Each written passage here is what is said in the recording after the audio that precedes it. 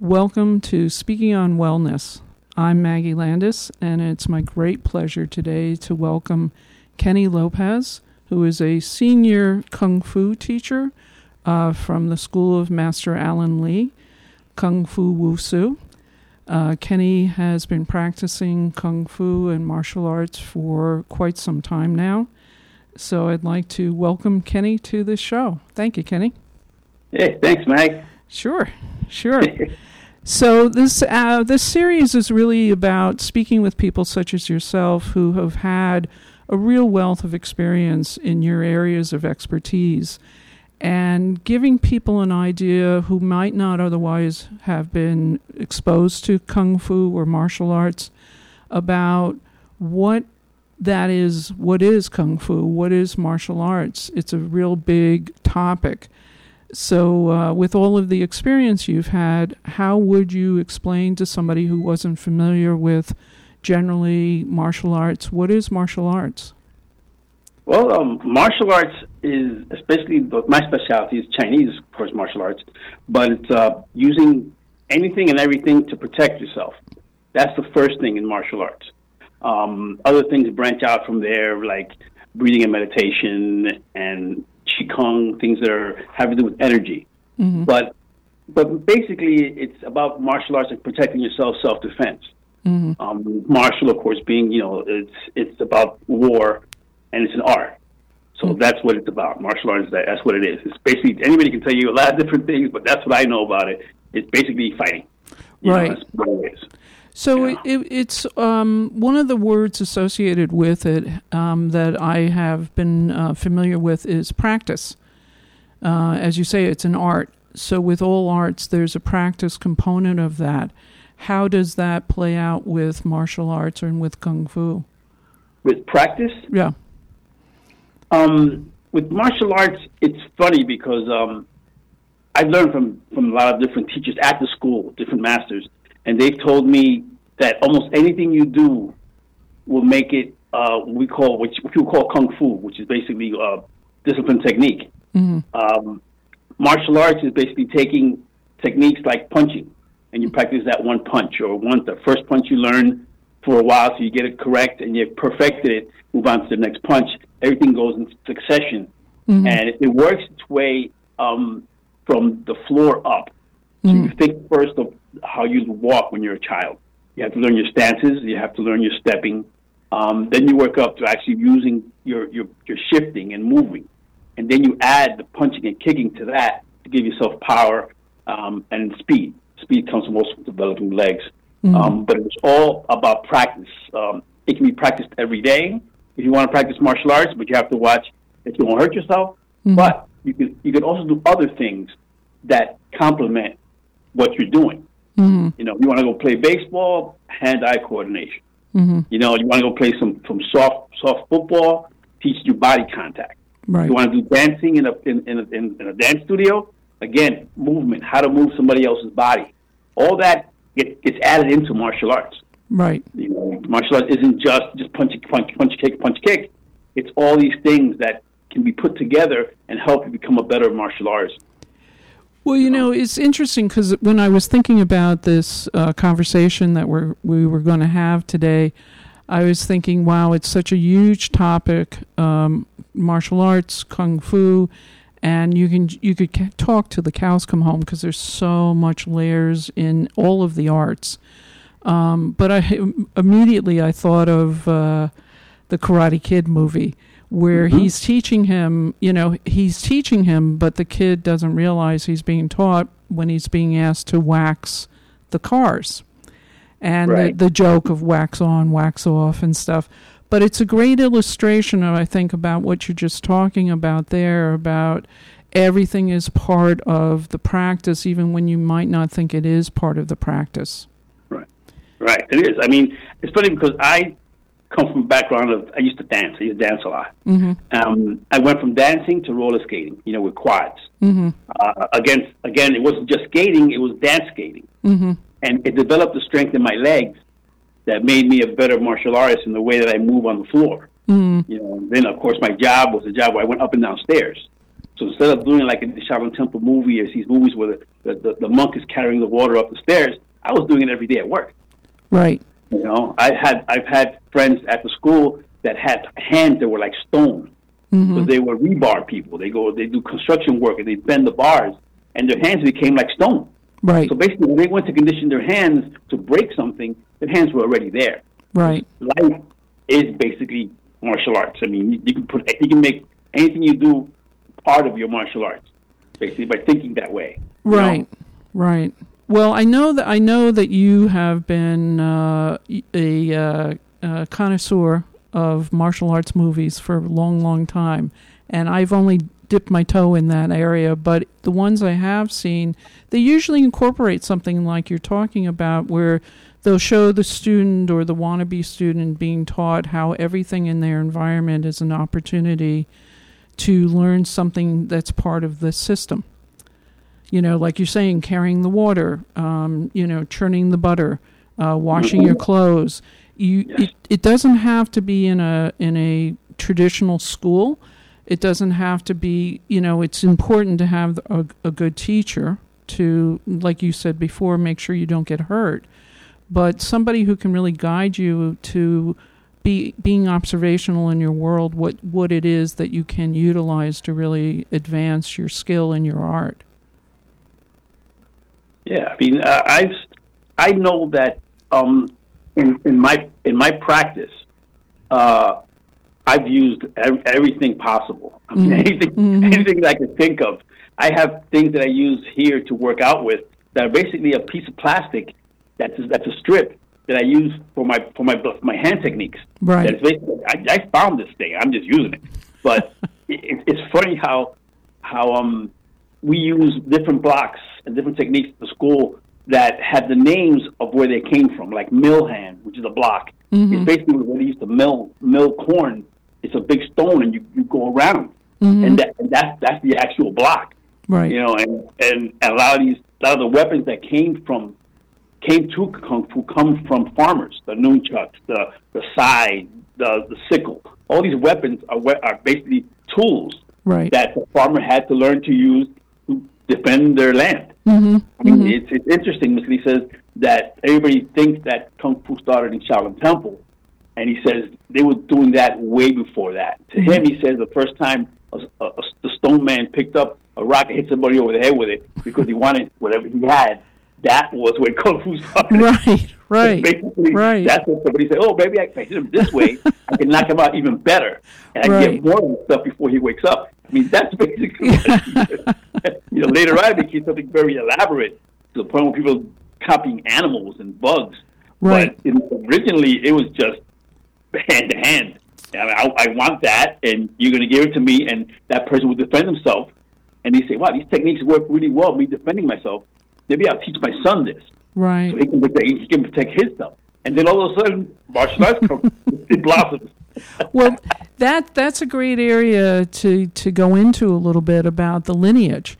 Because, like you say, a father will teach a son, and then another son or a student who wants to learn from a master shows up and asks to learn the system. With some of the conversations I've already had with somebody who's a yogi and has practiced it for many years, I see that a lot of these modalities, traditions, however you'd like to categorize them, these are very old systems that have been passed down from one generation to the next. And within that, I know with Master Li's system, he's very, very conscious about how important it is to carry the tradition on, but carry it on in a meaningful way where it really makes sense. Right. So, when somebody out there is like listening to this and they say, well, I've watched movies, or I'm really kind of interested in this, I'm not sure where to start. What would be your advice to somebody who is looking to learn, and maybe they're looking for a teacher or a school or something like that?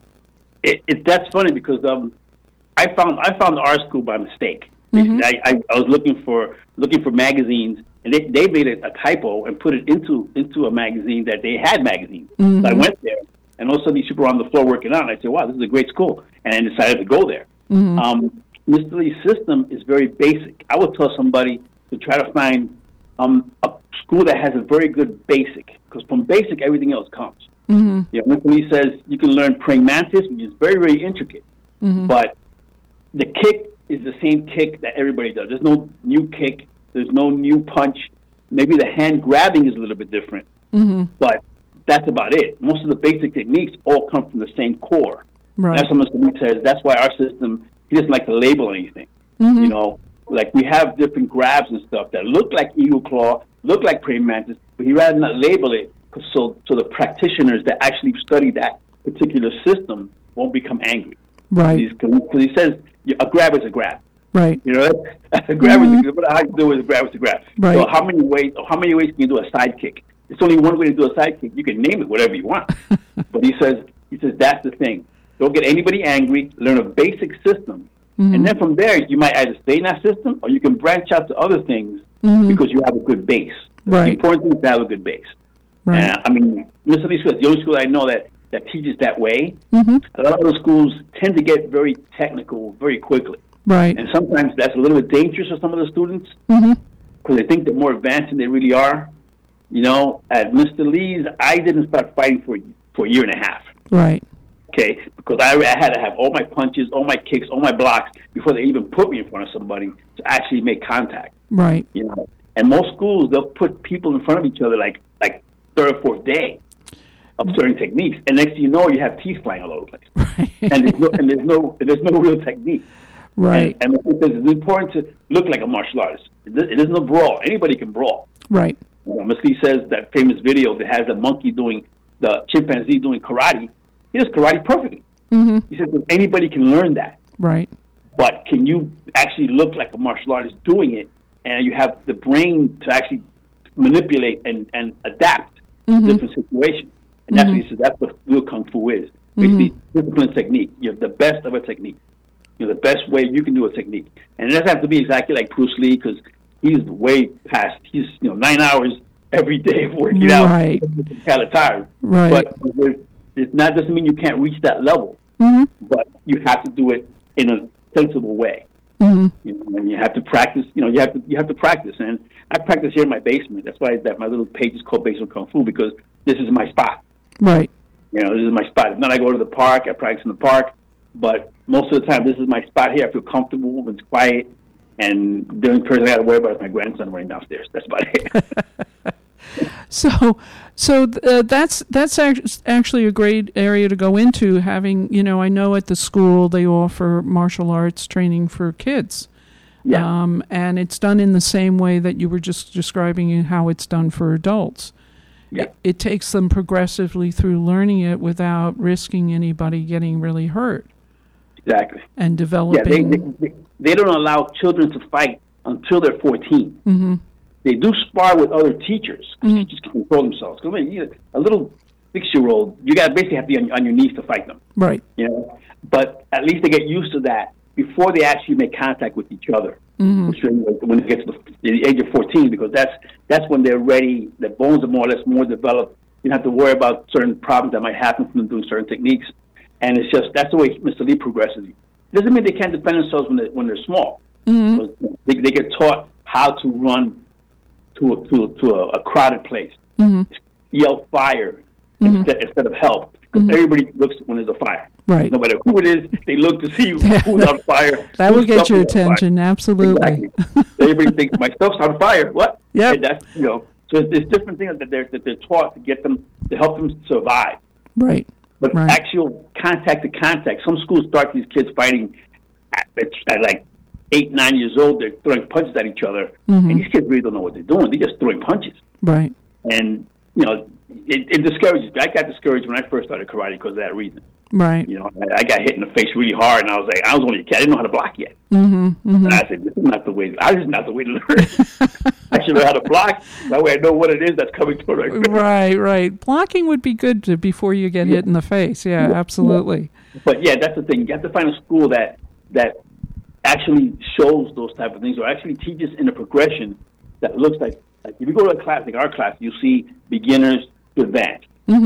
You know, they all work out in the beginning together, and then they separate into sections. Right. You have to see that in a school. You can't see a school where everybody comes in and everybody all of a sudden is advanced, even the new program. Right. Then there's something going on there. You know what I mean? And you know that's it about teaching. I mean, I got lucky with that school. I really got lucky with that school. And now basically, whatever I try, I get pretty good at it pretty quick because I have a good base. Right. Right. And that's important.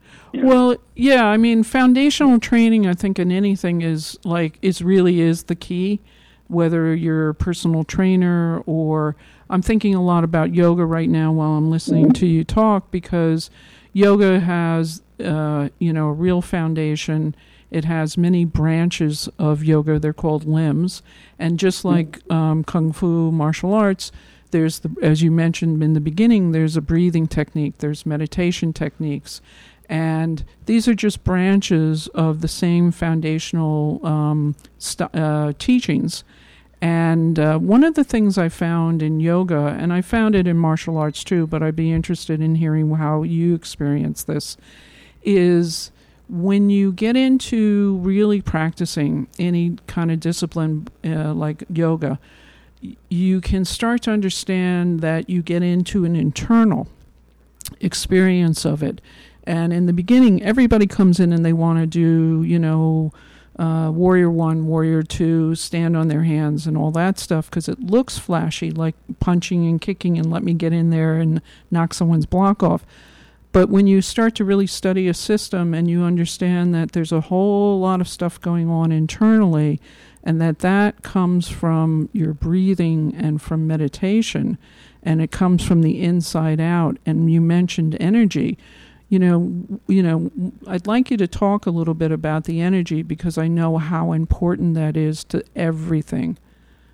Yeah, I mean, the way Mr. Lee puts it, everything has energy. Right. And even the scientists say, because molecules are always moving, what is moving those molecules? There has to be some type of energy. Even a rock isn't totally still. Right. And it's funny because in the martial arts, you learn how to punch and kick just for power's sake. It's for power's sake, basically to build the strength in the arms and get the tendons strong enough to actually hold the energy that you'll be developing later. Because you can't just start with energy because you can't make a kid sit down there and meditate because he's not going to do it.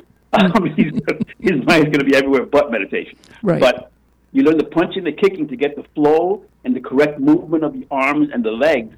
So when the energy starts to flow, it flows the way it's supposed to flow. Right. Now with us, the energy comes from the Tantian, but it also develops from the floor and heads up the body into the hands, or it goes up into the center of the body and heads back to the feet for kicks. But energy is something that develops later on in time and by that time you already know how to punch and kick. So basically defending yourself isn't the problem.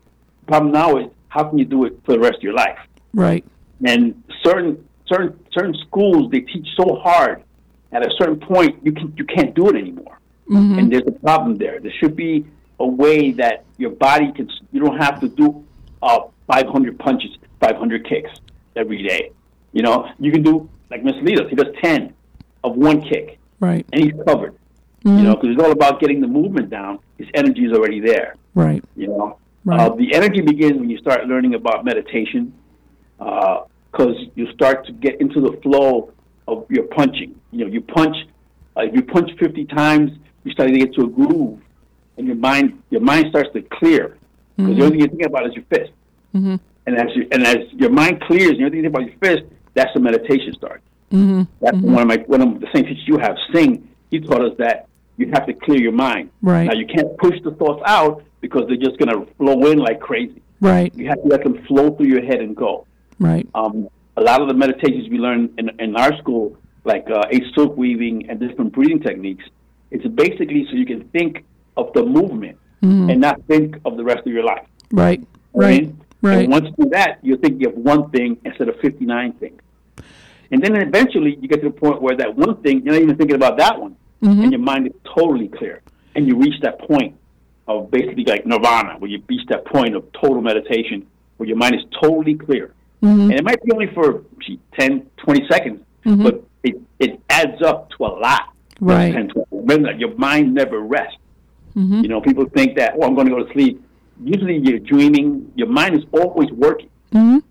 So I tell people, your body's always resting. Your body, every time you sit down, you rest. Mm-hmm. Your mind never takes a break. Right. Meditation gives your mind a chance to take a break. Right. That's a great way of putting it. Yeah. Yeah, and that's why a lot of people that get to certain levels of physical abilities, they do things that people think are impossible. Mm-hmm. It comes from meditation, being able to clear the mind and let their mind actually use that part of the brain that most people don't use.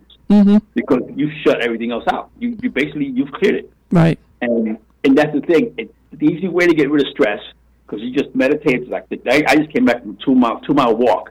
Mm-hmm. I can't run because of my ankles, but that 2 mile walk, there are points in that 2 mile walk because my park is very calm and there's a whole bunch of people walking around, but there's no riffraff, the thing I have to worry about. Right. So I actually get into points where I'm actually into meditation points where I'm walking, all of a sudden I not zone out, mm-hmm. but my mind just clears. And everything, all of a sudden, everything becomes beautiful. It's almost like drugs. Everything becomes beautiful. And I realize I hit a point. You know, I hit a spot. Right. And then I go back to earth, and I see everything going around. I see the kids running, and I go back to that spot again. So, I mean, that's the way I meditate. I meditate whenever I'm doing anything, actually. Right. Whenever I'm doing anything that I've done for a long time, and I feel quiet, mm-hmm. and I feel that quietness because I'm used to doing it, that's when I meditate, because I used to do it on the bus coming in, because mm-hmm. Coming in from Jersey to New York, because that was a point where I was calm. I knew I was safe in the bus. Mm-hmm. And I could actually go into meditation with my eyes open, mm-hmm. just clear my mind. Right. And and that's the thing. People think that it's hard. It's not hard. It's about getting your breath normal mm-hmm. and sitting quietly. Right. Like you said about yoga, about getting to levels. I remember when Miss Lee says we have to sit to meditate, and I was trying to get into a lotus position. Yeah. And the size of my legs and the way my kneecaps are, I couldn't do it. I mean, it take me probably a year and a half to get into lotus position. Right, right.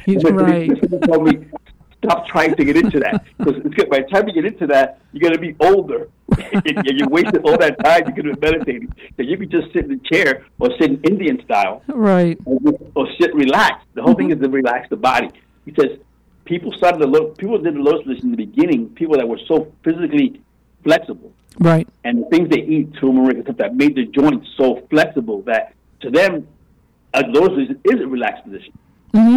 You know? Mm-hmm. Right. For me, it is not a relaxed position. It's the stressful position. Don't meditate. Yeah, I think those are great points for people to really understand about meditation, is that it can be done anywhere in any position, pretty much at any time, as you say, as long as there's no risk, that you're safe, and it isn't zoning out. It's really taking a moment to get out of our own way.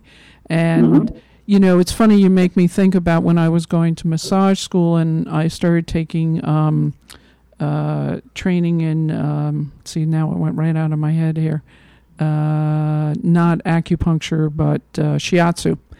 And the teacher I had, Frances, when the class first met her and we were going to actually do a physical practice, we were all coming from work and running around the city all day. It was 6:00 at night, and she would make us do 45 minutes of Qigong movement before she would even start to teach.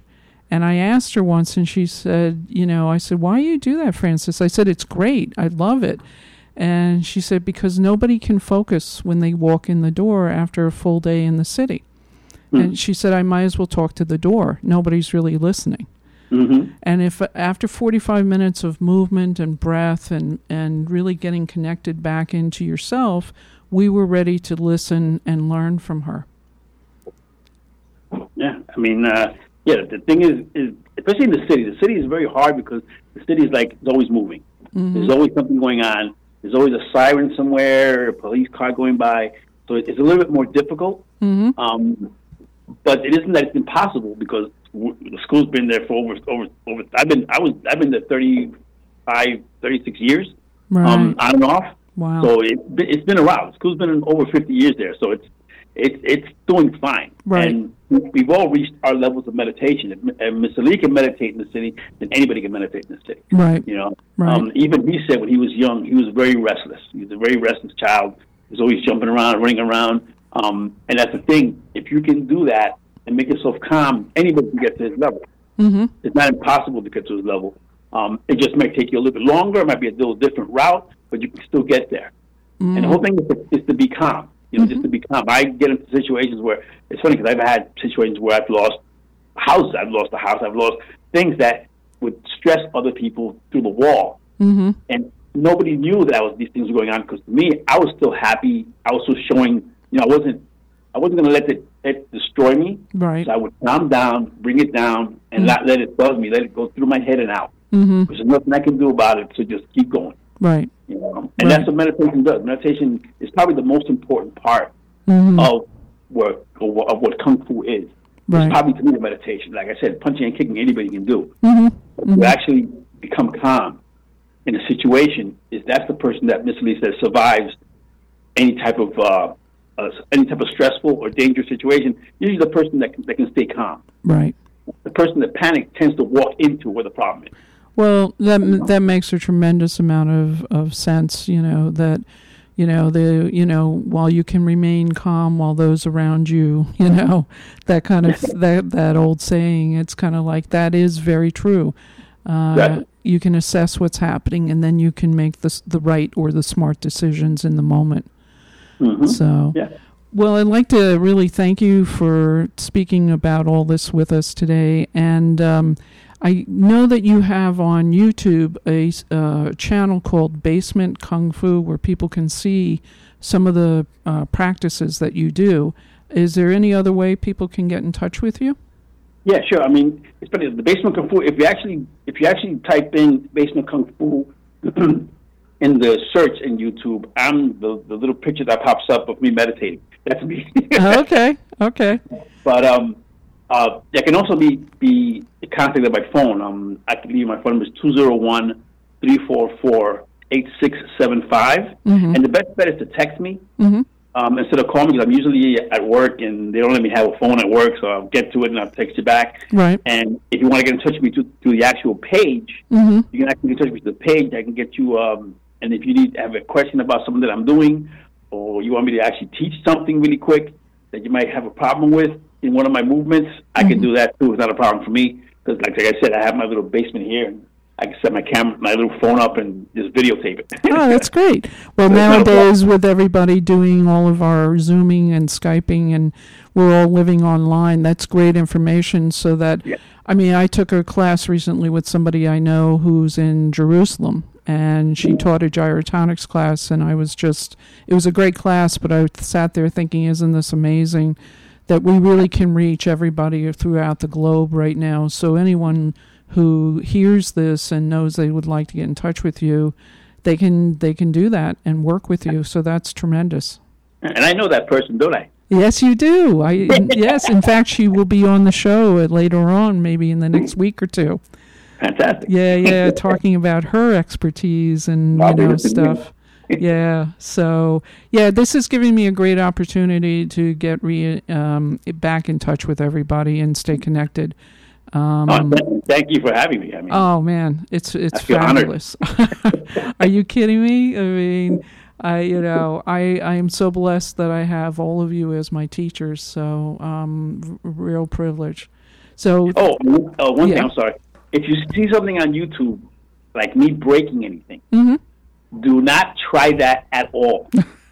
Good advice. I mean, because in case anybody sees it, like I break a brick with my fist, right? And I do it my 1-inch palm break. You will hurt your hand. There's a conditioning series for that. Right. It takes a while to get to that point. So I want to make sure people don't think that, I can try that, and next you know they're calling me because they have a broken hand. Oh yeah, no, that's I'm glad you said that because it's part of that foundational principle and practice that you're talking about. That a long time ago when I started personal training, I had somebody come in and they had never lifted weights and they wanted to lift real heavy, and I said absolutely not. And they said, no, I want to. And I gave them heavy weights, and they couldn't even get off the bench. And I said, okay, do you want to really start training? I mean, you'll get there, but right now isn't now. Now you will work with something a little bit more foundational. Right, exactly. So, well, thank you, Kenny. And I know I'm going to have everyone back because, again, there's so much information to cover. But sure. Thanks for being on the show. Thank you. Okay. Thank you.